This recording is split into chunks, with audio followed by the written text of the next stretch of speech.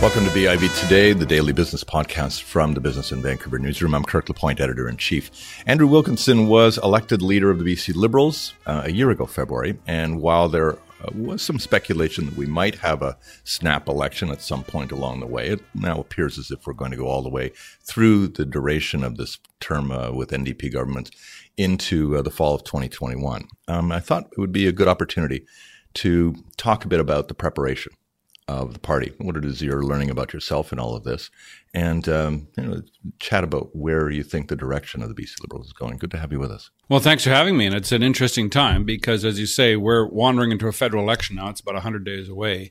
Any speculation about our provincial election is probably gone by now for this calendar year. Yeah. We are optimistic for 2020. That's what we do for a living, is be optimists. But in terms of preparations, it's going very, very well. We had talk about that. Talk about a very strong fundraising quarter. We beat the NDP in the first quarter of this year. We doubled our inflow of income from over last year. Mm-hmm. And we also did something that I think was new and important. We said, look, it's no longer an insider game.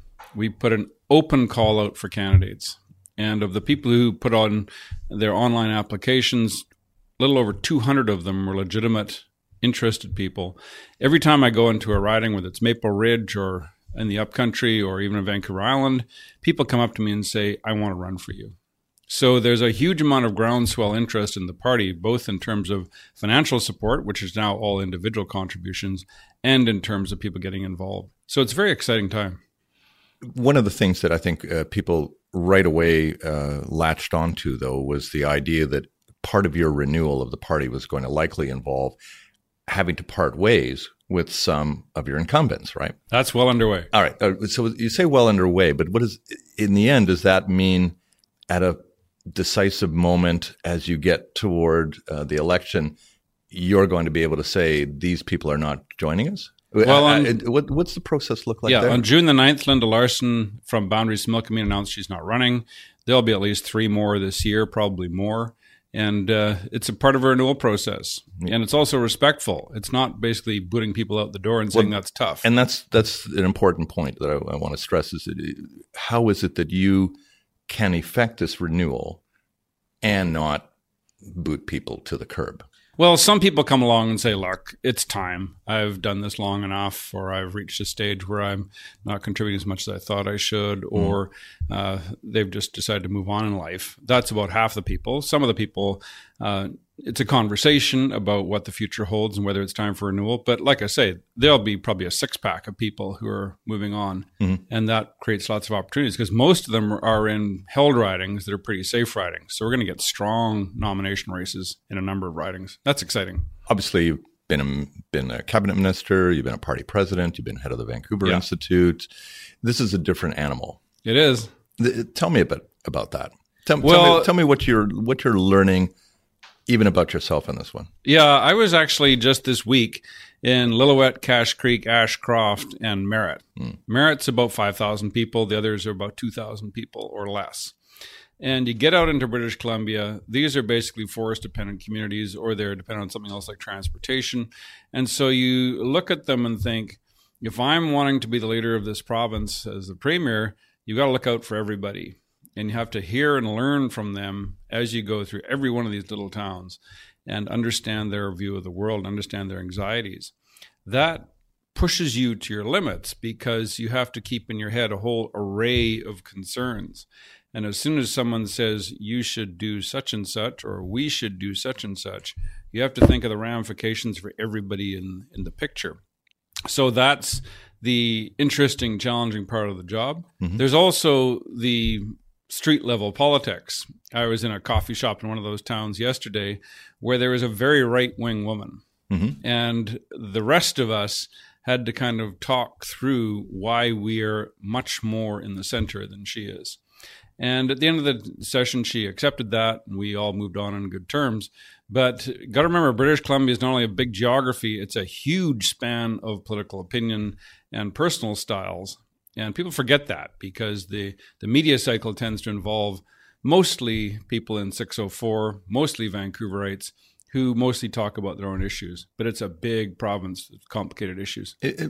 Well, turn the table here for a second, okay? Because no question, you've read probably everything that's written about you, and it's, I try not to. Well, but a lot of it is, wait a minute, he's a big city guy. Right? He's a big city guy. He has no feel for the countryside, or the other side, which is no, you're a lone wolf. We don't see the collaborative Andrew Wilkinson out there. All right, so feed that back. Convince me here. Sure. So in Lillooet, you sit down with 20 people and say, I remember being here 30 years ago as a young doctor when I worked at the clinic over there and worked at the hospital next door. And they've had a paint job, and the smiles light up in the room. I've lived and worked all over British Columbia and have a little story about just about every town I've been to. So the interior is very comfortable for me. Mm-hmm. It's a place I know and understand. I also lived and worked in Vancouver Island and Campbell River over a period of 3 years, have a good comprehension of the North Island, and now live in the city of Vancouver. So the Lower Mainland comes naturally to me. Some places you still have to learn about. And we all presume we know the place pretty well, but it's a bit like driving around your hometown and you turn down a street and realize, I've never been here before. I don't know this street. And so you have to keep your eyes wide open about that. In terms of, personal style, it's funny that in the smaller rooms, the smaller centers, people describe me as warm and friendly and caring and knowledgeable. And then I come to the media world and they describe me as cold and aloof. And, I'm not sure where that's coming from, but it's a certain style that the media amplify. How do you wrestle that though? Well, you just be yourself. You get out there as much as possible, engage with people, establish contact with people. Word spreads quickly. And I hate to say it, Kirk, but there's a certain skepticism of the media these days. Really? And so people take it all with a grain of salt. Okay. But tell me a little bit about what you've had to learn about yourself in the last, say, 18 months now that you've had this. I'm a pretty impatient person. I like to do things today, preferably in the next hour. And in this line of work, you got to realize that change happens over weeks or months. Mm. And you got to do a whole bunch of diplomatic work in the background. And then my catch is I assume that all that diplomatic work results in an instantaneous decision. And then sometimes people take their time and think things over. That's particularly true of riding associations in more far-flung locations. They're highly autonomous. And you got to do the diplomacy with them and sort things out and let them come to their own conclusions. John Horgan told me once that the job that he had as opposition leader was actually a really tough job because you're kind of like Mr. No every day. Yeah. Right. So explain that a little bit on how you've had to come to terms with that, because you've been a minister and a minister is largely Mr. Yes. Yeah. I'm doing this. We're initiating this. I'm providing funds for this. Now you've flipped that around, and you have to be almost the antagonist every day. Right. Before the election, I was the Minister of Advanced Education, which we described as the Ministry of Happy. You went around, provided a better life for 430,000 students. The institutions liked us. Everybody was generating good news all the time. And then you come into this job, and your job is to hold the government to account, which means you've got to point out the things that aren't working. And there's no shortage of them. Their approach to tax policy is a fiasco. The forest industry is in a major crisis, and they're doing nothing about it.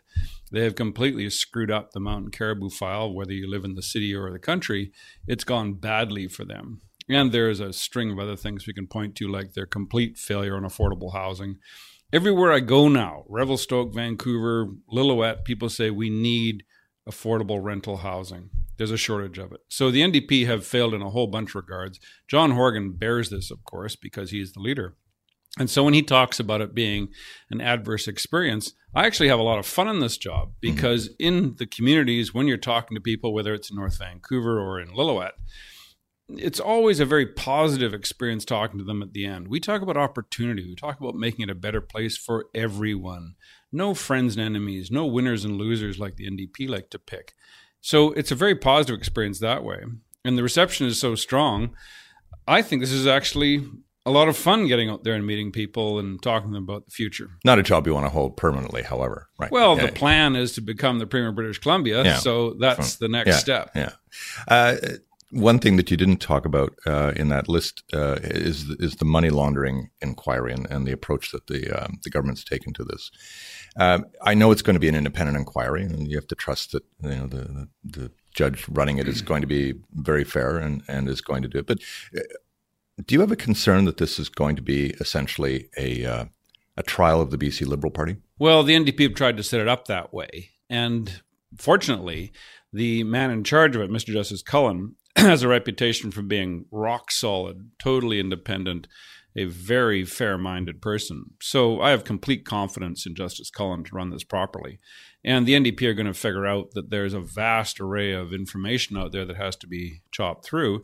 And they're also going to have to come to the table about their own experience of they're the only party that's ever been caught in a $4.5 million fraud in Nanaimo in the 1990s.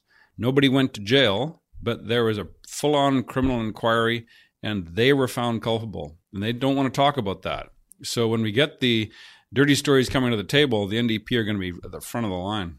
Depending on what Mr. Justice Cullen provides in the way of advice to the government, have you already signaled as a leader of a party that your own approach in this one will be to try to be in lockstep with what he's providing in the way of recommendations in this? Because there's no question that regardless of your partisanship, there's a concern that somehow the province has not done an adequate amount in order to deal with money laundering, and that maybe the time has come for a lot of legislation, a lot of measures to crack down. Well, and it's become a bit of a ghost because the NDP have, through their criminal justice branch, have not charged anybody for any significant crime. They've been there for 2 years now. So if all of this stuff is out there, why don't they charge somebody? Where are the prosecutions?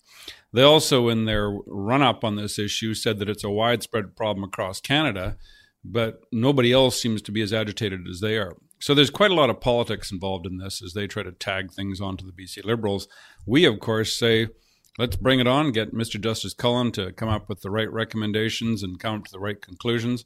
Let's get on with the criminal prosecutions, because if they're out there, get them done. And we, of course, have to remember that the now famous Silverline investigation that fell apart under a federal prosecution last December was initiated under the BC Liberals and then fell apart through some bungling by the prosecutors. So as you move toward a probable election in 2021 in the fall of that, maybe not anything sooner than that, how are you in your own mind beginning to position the party in a way that perhaps it wasn't positioned under your predecessor? What is it? Where are you looking for that vein? Absolutely. We'll be talking much more about what happens in people's lives, particularly in suburban Vancouver, where there's a lot of political activity and a lot of the outcome of the election will be determined. We'll also be coming out with a much stronger environmental message. I was the president of the BC Mountaineering Club for a few years. I've got a very strong feeling about the natural landscape of British Columbia, and we'll be coming out with strong positions on that. And interestingly, no matter where I go, whether it's Revelstoke, Cranbrook, Fort St. John, everybody's heads nod when you talk about improving our landscape. Yeah. Does this necessarily mean that you will leave a flank open for a Conservative Party to resurge a little bit? We will see through the fall, as we always do in a federal election, that the polling done about provincial issues will show a significant rise in interest in the BC Conservative Party as people confuse the federal and provincial political scene. Then early in the new year, people will come back to reality and say, oh yes, they're separate, and the interest in the BC Conservatives will decline to its usual normal level. The current profile of the BC Conservatives is there's one city councillor in Fort St. John who used to be a strong supporter of the BC Liberals, who's their leader, and I haven't met anybody who can give you his name. Yeah. Probably me too. However, if you're trying to position your party, sounds like more to the center left. Do you have any? Is there any place for that Conservative left in your party? We'll be talking loud and clear about opportunity, enterprise, lower taxes, the things that make a difference in people's lives in terms of getting ahead. That works just fine for all the people who would describe themselves as conservative in British Columbia. Those same people are the ones nodding their heads in the back of the room when I talk about improving wildlife populations all over BC. Right. They're conservationists as well as conservatives. There's a tendency to kind of pigeonhole people's values all in a bundle. And we quickly learn getting around the province that's actually quite inaccurate. Yeah. Question I usually ask political leaders is about self-care. Oh, yeah. How are you faring?